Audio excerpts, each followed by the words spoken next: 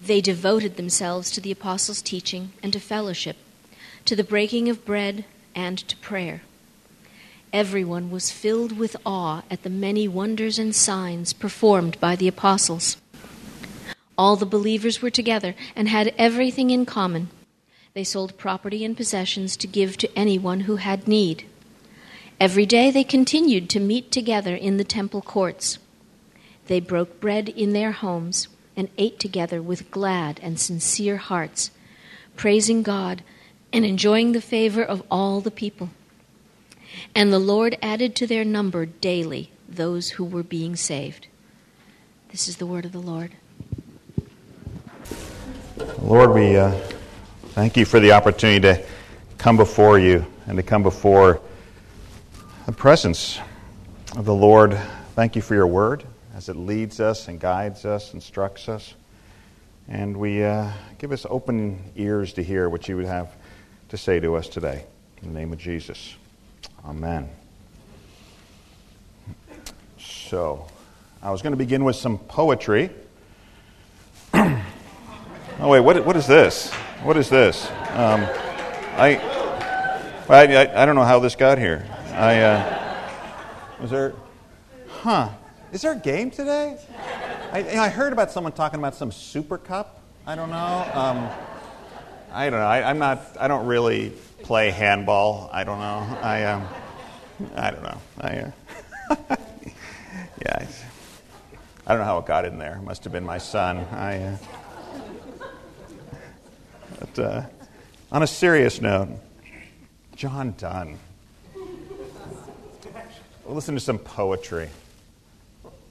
No man is an island entire of itself. Every man is a piece of the continent, a part of the main. If a clod be washed away by the sea, Europe is the less. As well as if a promontory were, as well as the manner of thine friends or thine own were. Every man's death diminishes me, for I am a part of mankind. Therefore, send not to know for whom the bell tolls. It tolls for thee. And in a similar thought, in the words of Paul Simon, I've built walls, a fortress deep and mighty, that none may penetrate. I have no need of friendship. Friendship causes pain. Its laughter and its loving I disdain. I am a rock. I am an island. They actually are really saying the same thing, aren't they? In quite the opposite ways.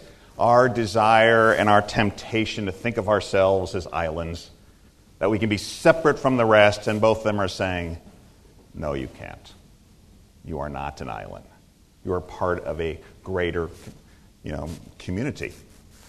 And I think when they wrote, they saw the temptation at their time, even back in 1600 or the 60s. I don't think either one of these guys could have even imagined the kind of culture we have today of independence, or even the temptations within our culture to make us independent, separate from one another.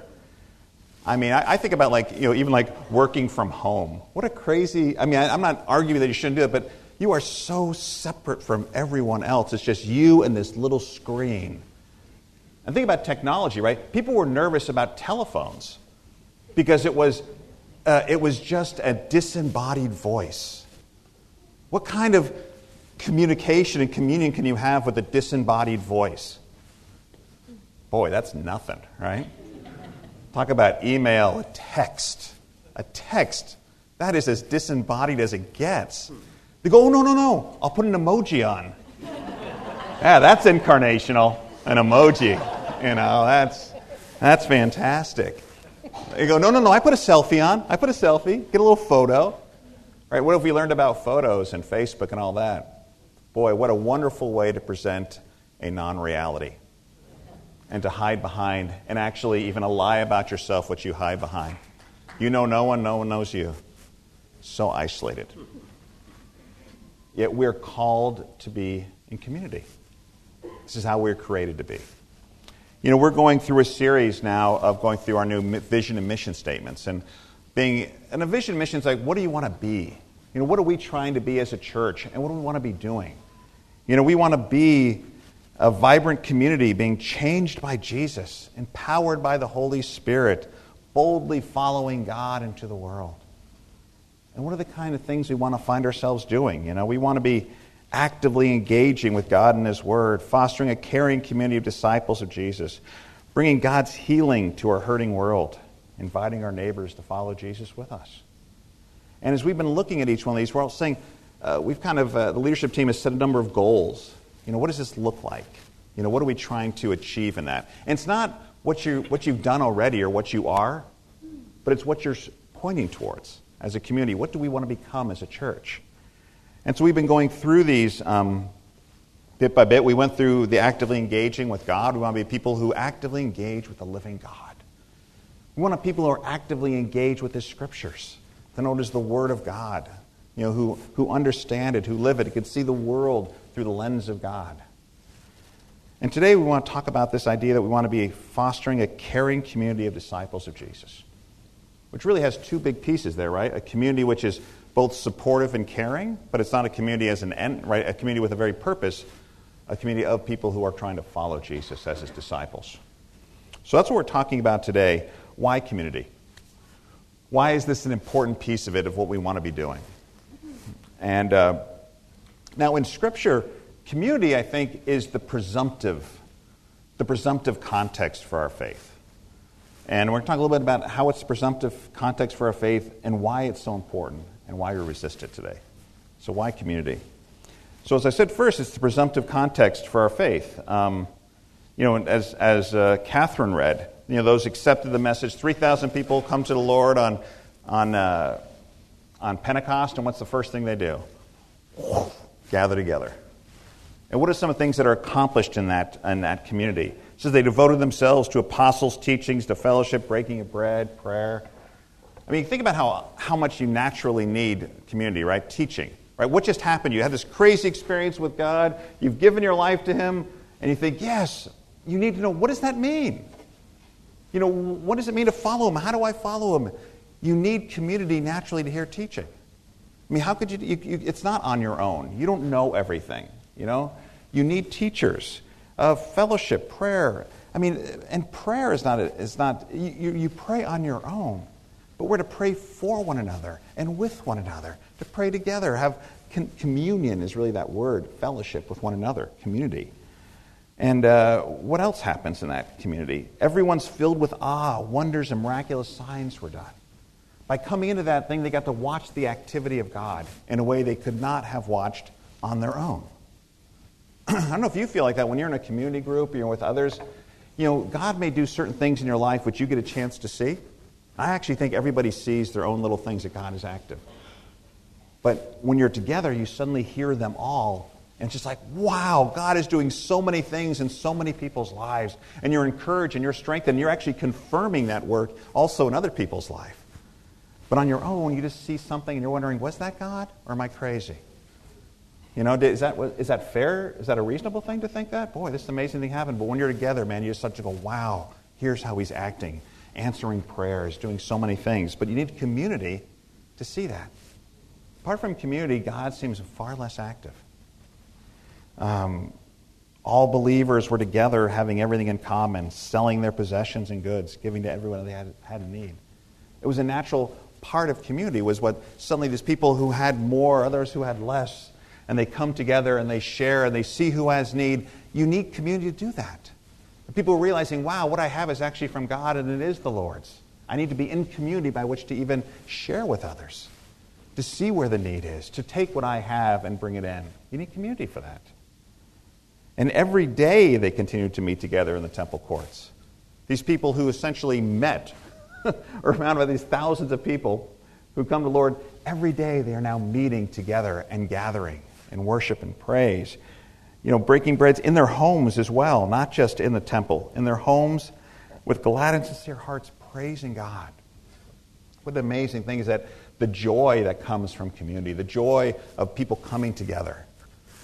I swear, this country has a massive, problem with depression.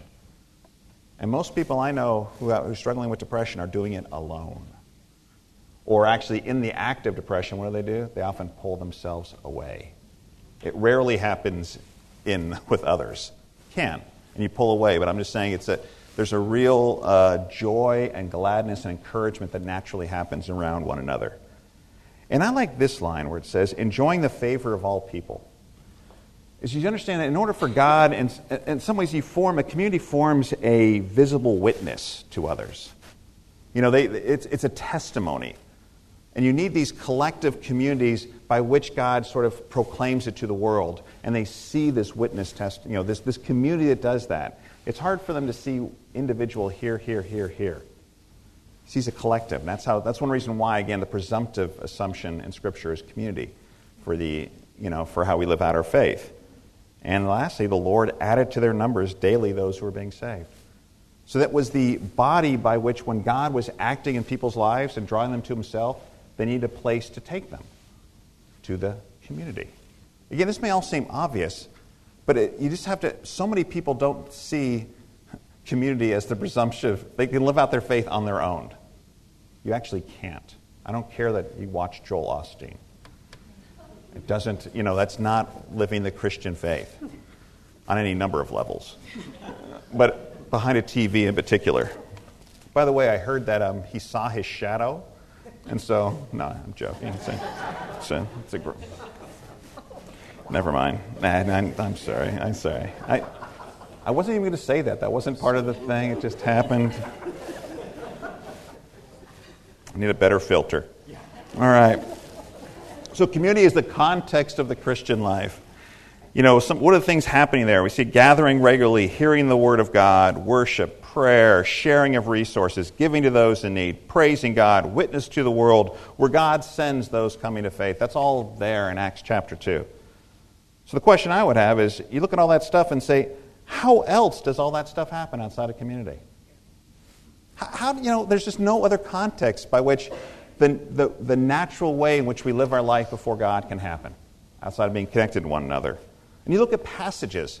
There's so many passages throughout the New Testament where God's saying, here's the kind of life you're supposed to live. It's unfathomable unless you have people to do it with. Look in Romans 12, right? How do you think about this in any way other than with someone else? It's talking about how you use your gifts, right? It says, if it's in serving, let them serve. Who are you going to serve? If it's teaching, let them teach. Who are you teaching? If it's encouraging, let them encourage. Who? If it's contributing to the needs of others, you better have some needs of others. Let them give generously. If it's in leadership, let them govern diligently.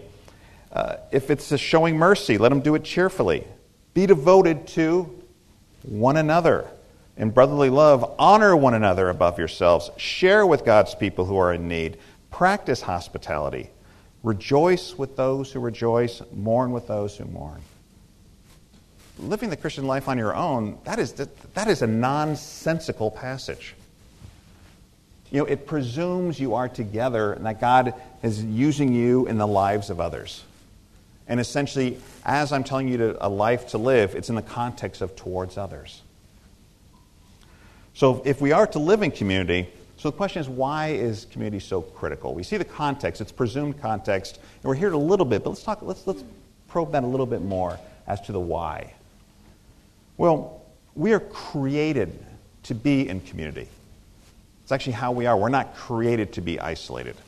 We're created as a community. Paul hits on this in 1 Corinthians, and I just want to give a little bit of context before we look at that passage. In the Roman world, one of the key gods, or one of the most popular gods, was a word, I think it's Asclepius, if anyone knows it better. Asclepius, the god of medicine or god of healing. And you can imagine it's a very popular god for devotion off because we'd have ill problems a lot and we're scared. We go and make offerings to him. Well, in Corinth, where that letter was, there actually was one of his big temples, a temple of healing. And they've excavated it and the archaeological work at this huge temple, major temple in Corinth. And you know what they found? They found hundreds and hundreds of body parts. And they're not like physical parts like bones. These are like statues. And they're not statues broken apart. The statue was like an arm, a foot, a hand, a leg. All these hundreds and hundreds of these parts. They keep finding them everywhere. And it's funny that this appears to be what Paul is perhaps referencing in the letter to the Corinthians when he talks about his analogy of the body. He says, the body, if the whole body were an eye, where would the sense of hearing be? If the whole body were an ear, where would the sense of smell be? I skipped the first bit, I'm sorry. Now the body is not made up of one part, but of many. If a foot should say, because I'm not a hand, I don't belong to the body, it would not be for that reason cease to be part of the body. If the ear should say, because I'm not an eye, I do not belong to the body, it would not for that reason cease to be a part of the body. If the whole body were an eye, where would the sense of hearing be? If the whole body were an ear, where would the sense of smell be? But in fact, God has arranged the parts in the body, every one of them, just as He wanted them to be. If they were all one part, where would the body be? As it is, there are many parts, but one body. It almost sounds like he's referencing this idea that we walk around as if we're just that little hand over here, or we're that foot over there, or we're that leg here. We're just all these different parts. And he says, no. We're not like that temple over there. We're all a bunch of different parts. We are a body together. And it's not just saying, and you see, community there is not the idea that, hey, let's all just get together and live life together. He says, in your essence, you are actually a body with different functions. An eye, a nose, an ear, foot, hand, thoroughly different, but designed to operate together. That's the idea of the why of community. We live in a culture which is, we see the gifts we have, or what other people have, and what are we filled with? We're filled with jealousy because we want every gift. We want every ability. We want to be like everyone else. And the people who have their gifts and abilities, what do? They seek to monetize it. How can I best take my gifts and abilities and make it so I have more money and I have more security, I have more of that, as opposed to thinking it's actually, that's not the purpose of it. As Paul said earlier, there are different kinds of working, but the same God works all of them in all men. Now to each one, the manifestation of the Spirit is given for what? For the common good. Each one of these gifts is a manifestation of the Holy Spirit. And each one's given a different piece, and they fit together as one. That's why that's why it's community, right? Community, common unity. Right? Each one of these things are meant to be together. So it's not yours. Right? You are made differently. Every single person here is made differently. And we're designed and created to then fit together. We are in our essence a unity. And when we take ourselves out of the unity, we become like that temple and just become a foot sitting over there. Or we become a hand over there, or a leg over there. And Paul's saying, no. We are one. So we are created to be in community. We are given gifts with which to serve one another. And if you even want to go deeper in your theology of community, there's this idea of one Holy Spirit is existing in all people. Oftentimes, I know our theology doesn't say this, but I think functionally we think, well, we come to Jesus, the Holy Spirit dwells in me, and I have my Holy Spirit, He has His Holy Spirit, you have your Holy Spirit, and together we had a whole bunch of spirits together, and we're just these totally spiritual people all gathered together. As opposed to saying there's actually one Holy Spirit which we become partakers of. So the idea is that it's one, and we are, in essence, actually a community. It's an amazing thing. We are actually connected. That is what we are, the one Spirit. And that's why it's also why he says it's so, make every effort to keep the unity of the Spirit through the bond of peace. That's what's so terrible when people are having a conflict in the body. Because it's actually the one Spirit, you're actually breaking that apart. In some ways you need to submit to that Spirit within you and at the heart of that unity of a body. So it should be natural that everybody just lives in community, right? And everyone's always lived in community as believers. Doesn't happen that way, does it? Even the Scriptures talk about that. In Hebrews it says, let us hold unswervingly to the hope we profess, for He who promised is faithful, and let us consider how we may spur one another on to love and good deeds. Right? As a body, we're trying to spur each other on. Let us not give up meeting together, as some are in the habit of doing. It's a problem back then, right? We know we're one. They gathered together. We come to faith. And then slowly we kind of get bored with meeting together and go off. He says, don't do that. That's the temptation for all of us, to kind of walk away from community. To go, to have come and then begin to filter away, not give up the habit. He says, all the more let us encourage one another We need community to spur each other on. That's one reason also, when you're on your own, you just, between the devil, the world, and the flesh, you will not be able to follow him. You need to spur others on, and others need to spur you on. This is how we live our walk. We need each other. We need community. Because I think we all know there's times when you're up and there's times when you're down. There's times when you're strong and there's times when you're tempted. And it doesn't all happen together at the same time. This is one reason we build each other up. So one of the questions I have is, why do we resist community? Because I think we all do, actually. I think we all at one point can say intellectually we know we want it and it's really good and it's important. Actually, no one says they don't want friendships and they don't want to be with others. No one says that, right? And we all know it. But yet we often live a life which is very different from that, right?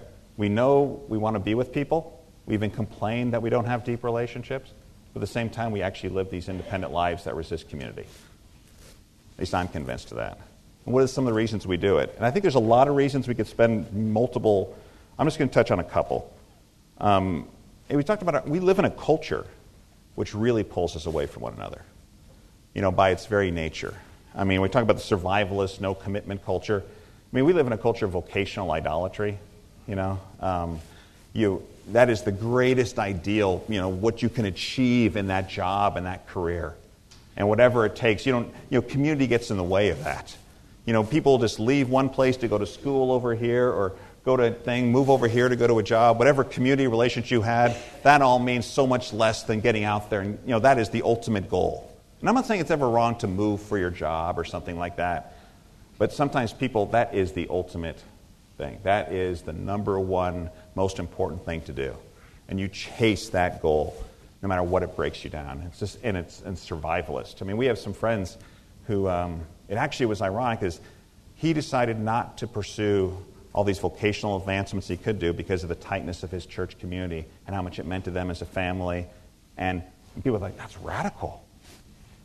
But he's thinking, no, I mean, yeah, my job is important, advancements, but it's within the other priorities. It has its place. It's not the ultimate to chase, to give up everything for that.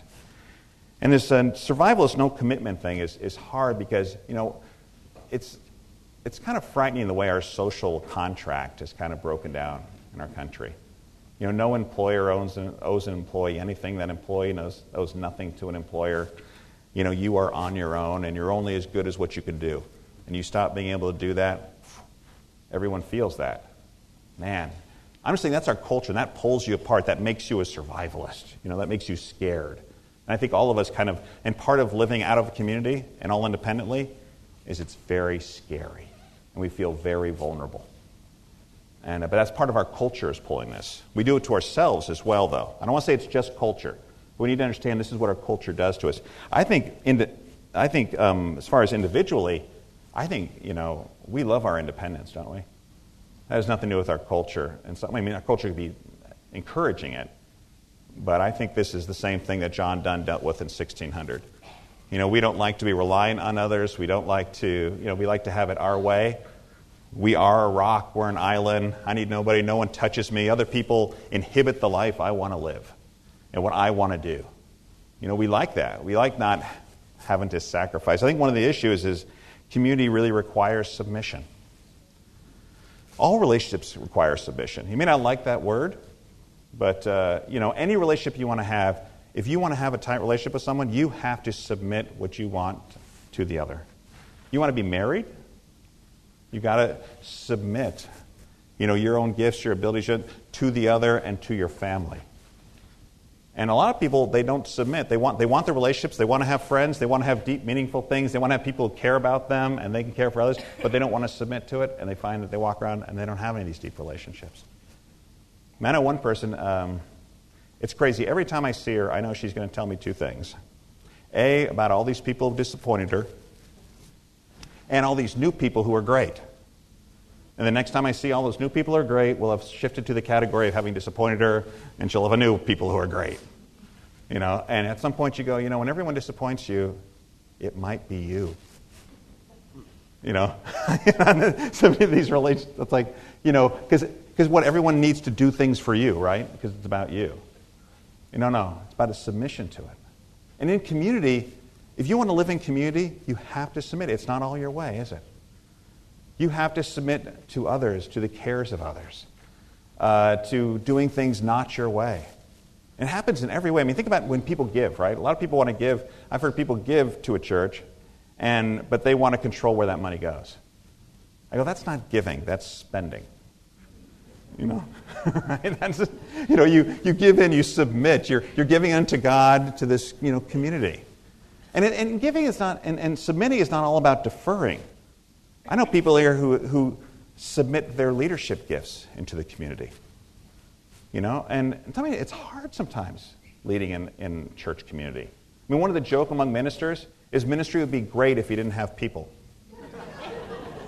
They really get in the way of the ministry, But it's people are hard, they're difficult. And by definition in a church, it's a bunch of sinners gathered together in a broken world. Our theology totally supports that we're a pain in the neck.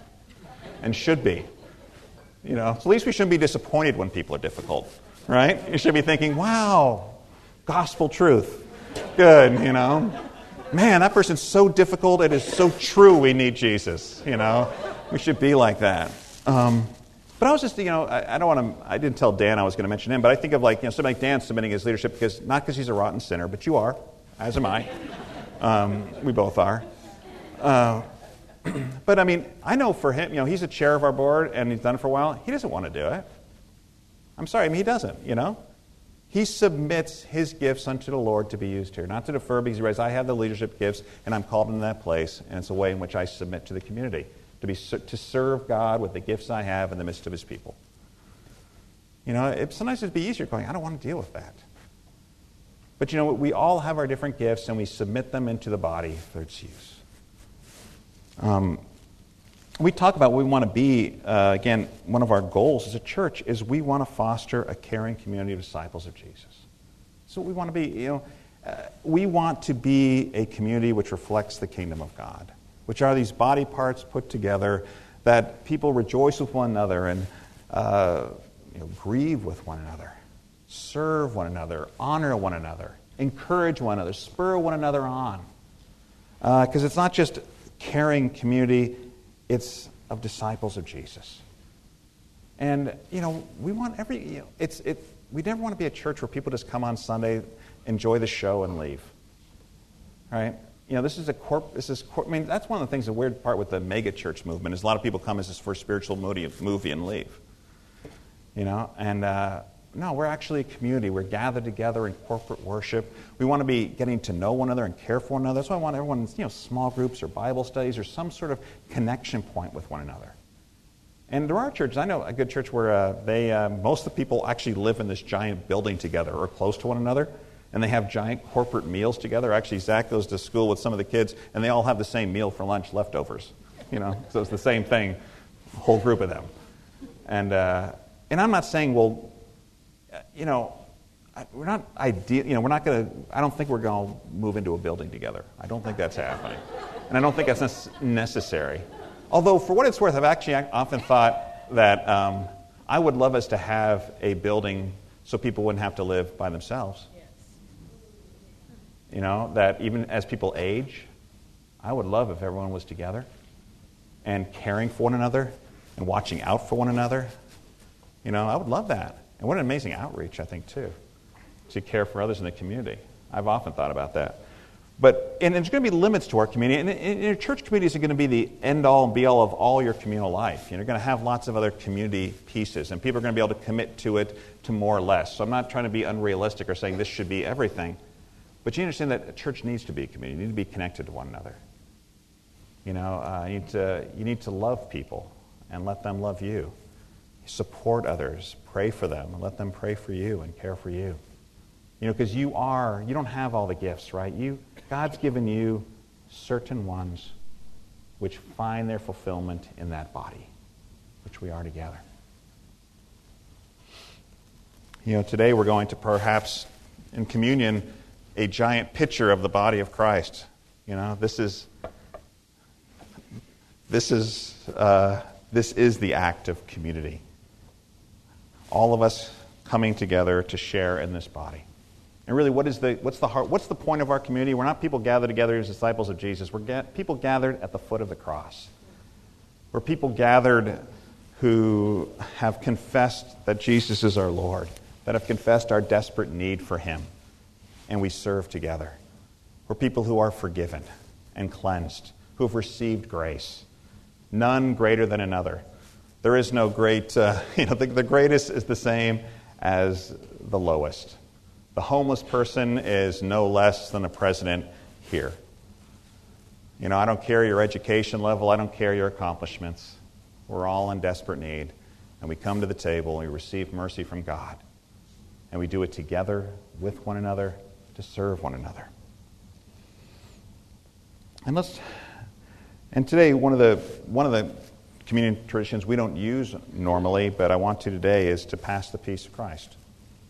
Which we have peace with God, and then we have peace with one another, and we shake hands and say, we are one, basically, in Him.